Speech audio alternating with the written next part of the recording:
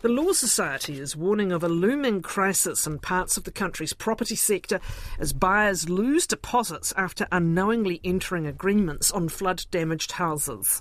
Lawyers are seeing an uptick in people entering into legally binding sales and purchase contracts, only to find their bank will no longer give them the mortgage because the house is uninsurable.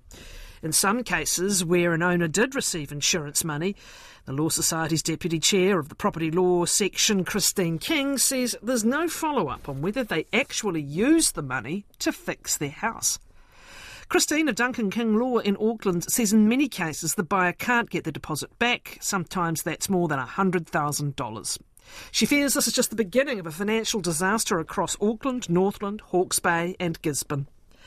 The Chief Executive of mortgage advisor Squirrel, David Cunningham, believes it's indicative of a wider problem looming, of how difficult it may be to get insurance in flood-prone areas. David, good morning. Kia ora, Catherine. With us first, though, Christine King. Welcome to 9 to Noon. Good morning, everybody. So what's been happening that's causing concern? We're seeing a number of issues. As you've mentioned in your headline piece, we are aware of purchasers entering into agreements for sale and purchase where there has been flood damage. In some cases, it has been completely not disclosed. And keep in mind with the agreement for sale and purchase, if damage occurred before the agreement was entered into, on the face of it, there's actually no obligation for the vendor to disclose that to the purchaser. Or if it is being disclosed, it's kind of being minimised in a way to, make the purchaser feel a little bit more comfortable about it. But we're encountering then issues on settlement when we actually need full insurance to make sure we satisfy your bank and can draw down your funds for your settlement. Can you give us some examples of what's happened?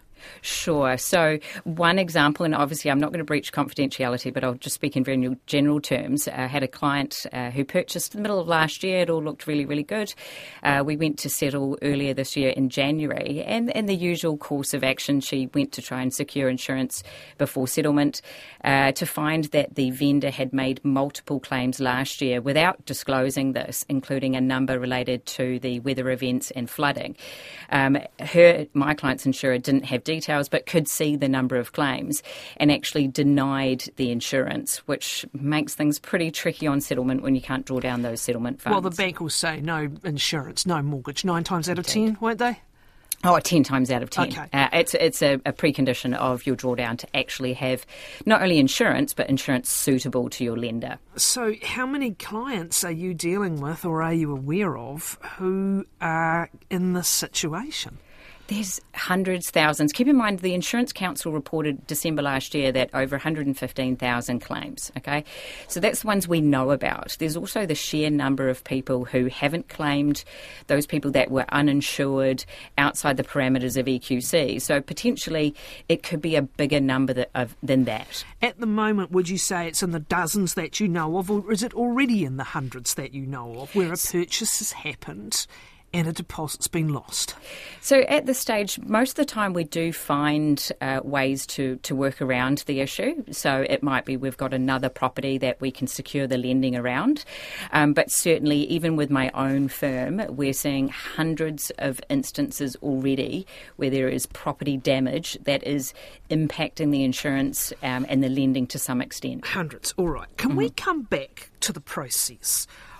On a sale and purchase agreement, a legally binding contract, there is, if they're using the real estate agency, real estate's REANZ document, there is a segment for disclosures.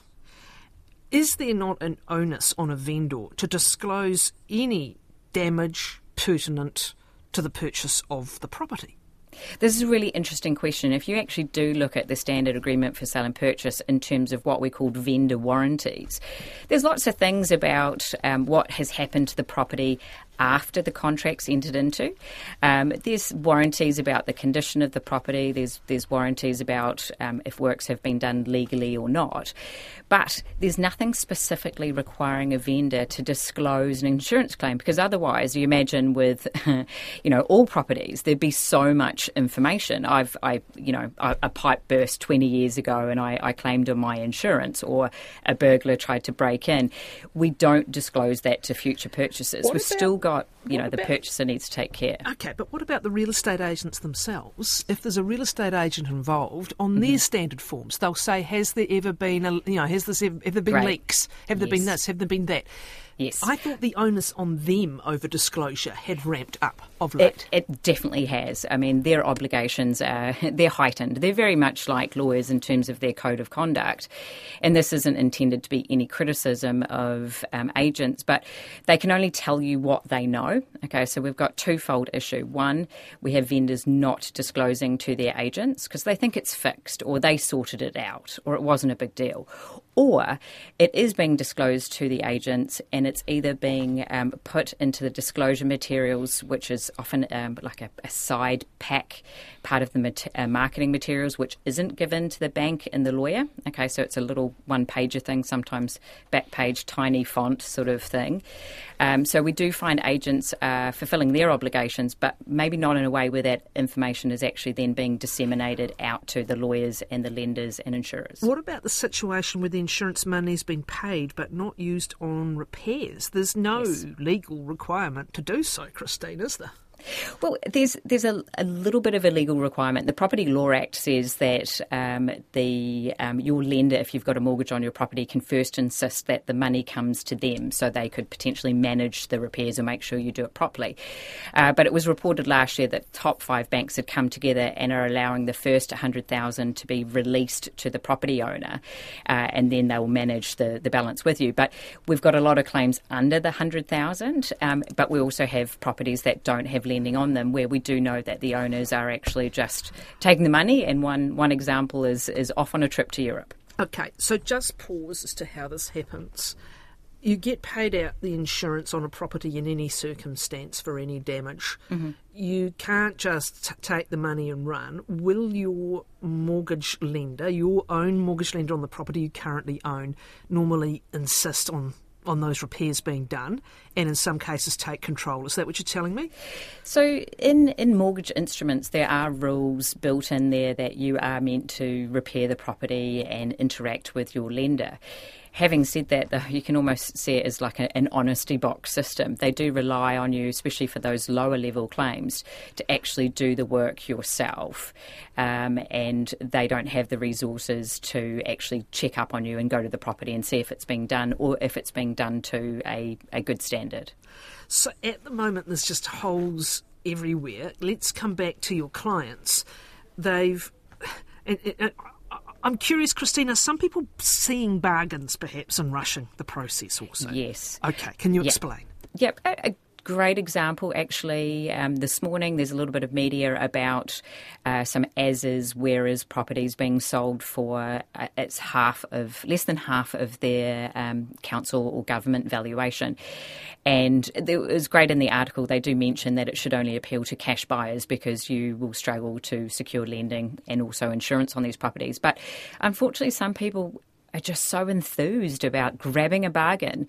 They seem to drive right in and think they'll be able to sort it out, not actually understanding either the consequences at settlement or the other consequences. You might be able to get insurance and lending at settlement to find that another event occurs and you don't have any cover at that point in time. So some of this is enthusiasm at the prospect of a bargain in knowledge that there's been flood damage.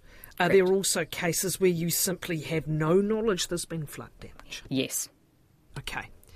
And what happens, of course, the process is you sign your sale and purchase agreement. You can make it provisional on builders' reports, on all sorts of other reports, on finance being confirmed before you go unconditional. Typically, is that happening, or are people going, great price, unconditional deal, boom? I think the issue is we've lost sight of what the issue is. We're so interested in, say, the building report or looking at the LIM or securing finance. Keep in mind, a lot of people will satisfy their finance because they have a letter from the bank saying you've satisfied our affordability criteria. They're ignoring that fine print that says you still have to have insurance that's satisfactory to us and we have to approve the property. Same thing with the LIM. This information will not be in the council produce limb at this stage. It's a recent event. It may come on as being a flood risk in the future. Okay. Correct, but also a lot of this information will always be privately held. Most councils have said that they're only going to be putting information in the limbs in respective Category 3 and Category 2 properties, those ones that have been categorised as having a very serious risk to life. It's not going to capture these ones that have been damaged, that potentially could be quite livable, but you do still have an issue with your insurance. Okay. So what happens, Christine? They go to get insurance, the insurer says no, and the bank says no, and the money is lost. Okay. Another way through this is to sort the insurance. I mean, again, you can make this a condition of your offer, conditional on insurance, right? It sounds like some people, again, are rushing ahead. Perhaps they see someone else turning up at the open home or whatever. What is a way of ensuring, making sure you've got the insurance before you lose your deposit here? That's actually it. That is, you've absolutely captured what needs to happen. But in 99.99% of deals, we never ever see it conditional on sufficient insurance. Really? Exactly. Isn't this scary? But is this because of competition? Because, at a time in the market, with the property market, I'll come to David for his insights on this in a moment before his wider thoughts. At a time in the property market where higher interest rates have slowed things, you would have thought people were in a position to take more time. But in some of these parts of the country, are you still seeing competition driving risky behaviour, or is it a lack of knowledge? What? Primarily, I would say it's lack of knowledge. I think these people think that insurance is something that will be automatically issued to them, and they haven't even contemplated that it could be of concern. So, at what point is this turning up then? Again, ideally, you'd probably be talking to your lawyer from the point you're making an offer. I know this all gets so expensive for everybody, but at what point are people finding this out, and how? Most people are finding this out days before settlement. The reason being is they assume that insurance will issue automatically, and it's when they've seen their lawyer just before settlement to sign the loan documents, and we remind them once again we need to see an insurance certificate for full cover satisfactory to the bank. They start ringing around the insurers and then find out there's a problem. It often is actually the night before settlement, 2 days before. So, and they're ignoring, unfortunately, our advice that we need to actually investigate this insurance aspect before they declare unconditional, before they're committed to this purchase. I mean, as is where is interesting, isn't it? People in the know, that's basically telling you this property's got issues. But again, there's no kind of set language or guidance for people who aren't in the know, is there? No, but I would have thought, let's say that's a red flag. So anytime you see in a contract, as is, where is, that's basically telling you you're about to inherit someone else's really expensive problem. What I don't understand, Christine, is why there is not a greater onus on the vendor to disclose. I think you had one instance where there were 10 insurance claims that the vendor hadn't disclosed. Correct. And particularly not to disclose a major incident like flood damage, and relatively recently. Are you able to go and argue that deposit should be refunded in any of these cases? It is really, really tricky. If this had happened after we had an agreement on foot, the vendor owes us an obligation to give us information and notices that have been issued. What do you mean on foot? Oh, after the agreement's signed. Okay, so once you've got a deal on foot, the vendor owes you obligations to communicate with you about that property, and if they're served with any notice or any kind of big legal thing happens, they've got to tell you. But this is prior, and this is what I don't understand about the sale and purchase agreement, because there was definite ramping up on the responsibility of real estate agents not to hide things. There'd been a bloody great roof leak last week, or a leaky, or a leaky, mould behind walls, or damage. If the onus ramped up on the real estate agent, why didn't it ramp up on the vendor? I know, isn't it interesting? I actually do think there's a massive disconnect. And I almost feel sorry for the real estate agents because they're squeezed in the middle where they have to disclose all of this information, including around activity of previous vendors, because sometimes we might have some extra vendors in the middle between the event and this final sale. But our current vendors only have to disclose things that they've done or things that have occurred after the contract has actually been signed. So, okay. What do you believe? Well, first, awareness, given the number of properties that will be damaged, and heartbreaking as it is. But, let's acknowledge the stress that many vendors are under in impossible situations. But this is about being fair and being upfront and everybody acting with full knowledge, basically. But what is it that you believe in the immediate term or in the longer term would improve the situation? There needs to be a dynamic shift in how we approach these transactions. Our purchasers need to be really educated. I would love to see a standard insurance clause, very similar to, the LIM and finance and builders clause built into those standard agreements for sale and purchase. So it flags for purchasers that insurance is an aspect that's just as important as making sure you've got finance and, a builder has gone through it. Or potentially different clauses like you mentioned, requiring the vendor to disclose everything they know around insurance claims. But in the meantime, our purchasers need to investigate. They need to actually check with their insurer what the availability of cover would look like. Are there any restrictions? But also use some of those free information points at the moment, like EQC last year released their natural hazard portal where you can actually pop in your property address and check to see if the property has had a successful EQC claim. Because again, EQC claims will give you a bit of a feel for we're is there a problem on from site. Canterbury right now, I can tell you about their post-earthquake situation and saying, have we learnt nothing?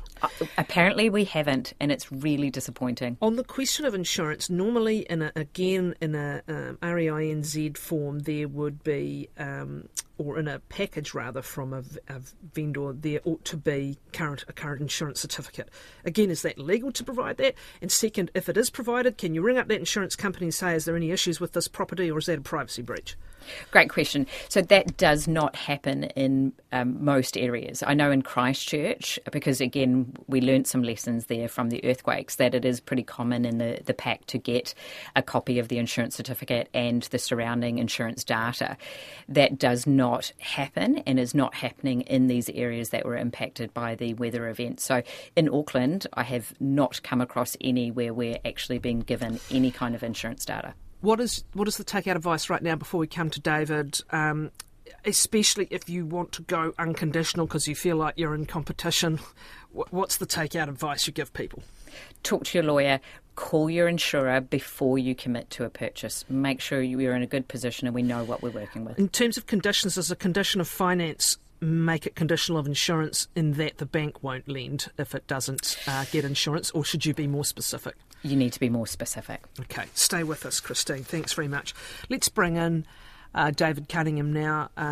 He is the Chief Executive of mortgage broker Squirrel, former banker of 30 years. He says his advisors have caught several situations before they happened. However, he also believes it's indicative of a wider problem looming, how difficult it's going to get insurance in flood-prone areas. David, good morning.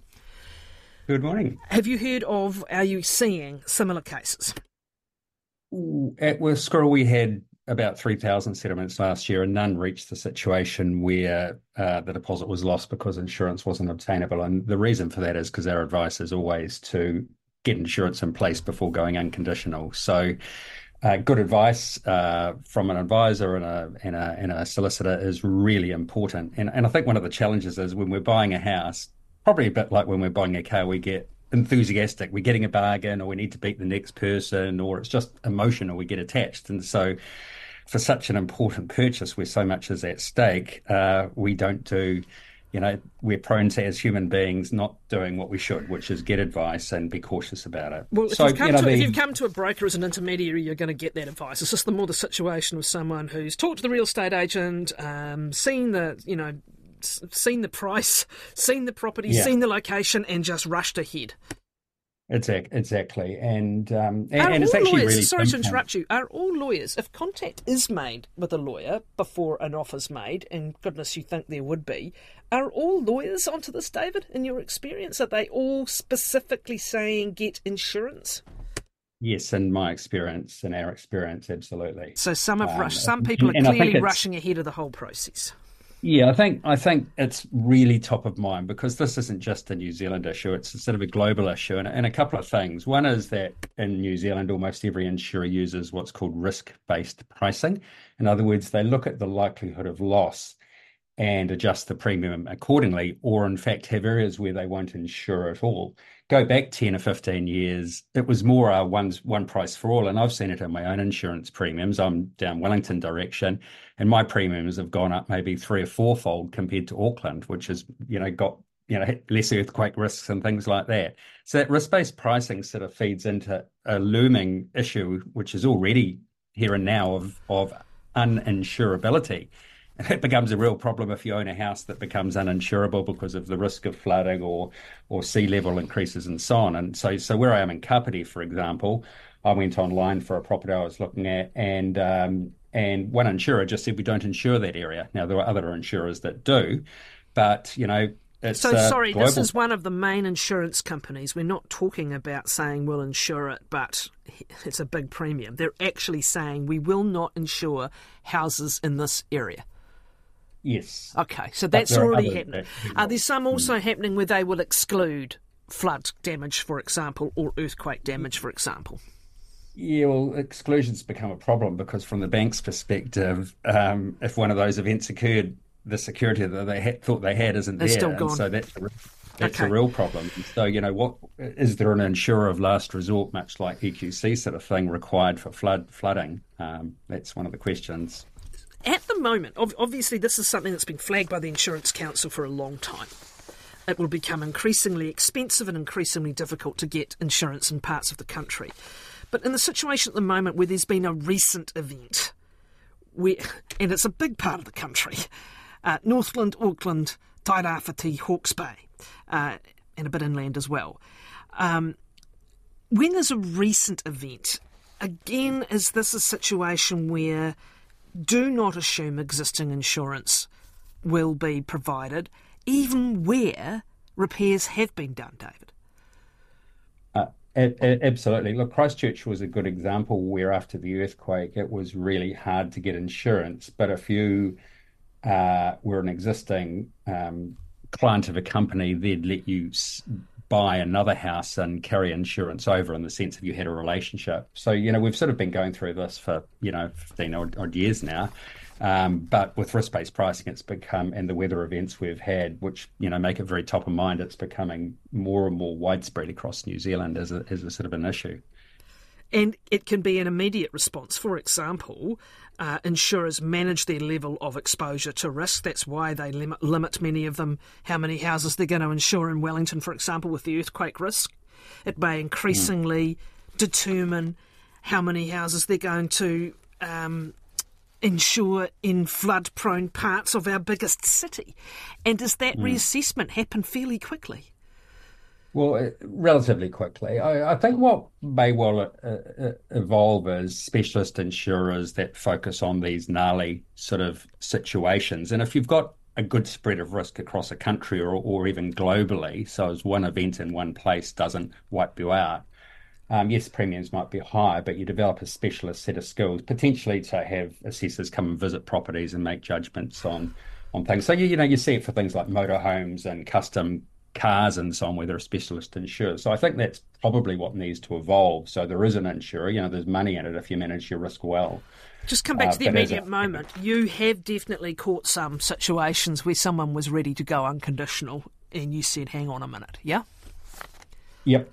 So we'd never, allow, so to speak, a customer to get to the point of going unconditional without having ticked the boxes of insurance funding and any other sort of conditions. Looking at the limb is useful because it gives a sense of the geographically what are the issues. As Christine said, it might not have the event that happened yesterday, but we've always caught those.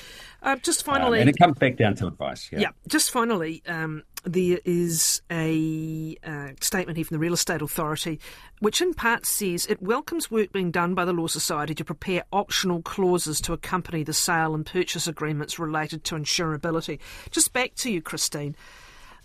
Should it be a mandatory clause in a sale and purchase agreement, official sale and purchase agreement by the likes of REINZ? Clause. The Law Society issued guidance around the, let's call them voluntary weather events clauses last year. And aside from my own contracts, I haven't seen these clauses used. I think it would be better placed to actually have it built into the agreement for sale and purchase. Thanks both of you very much. That is Christine King and David Cunningham.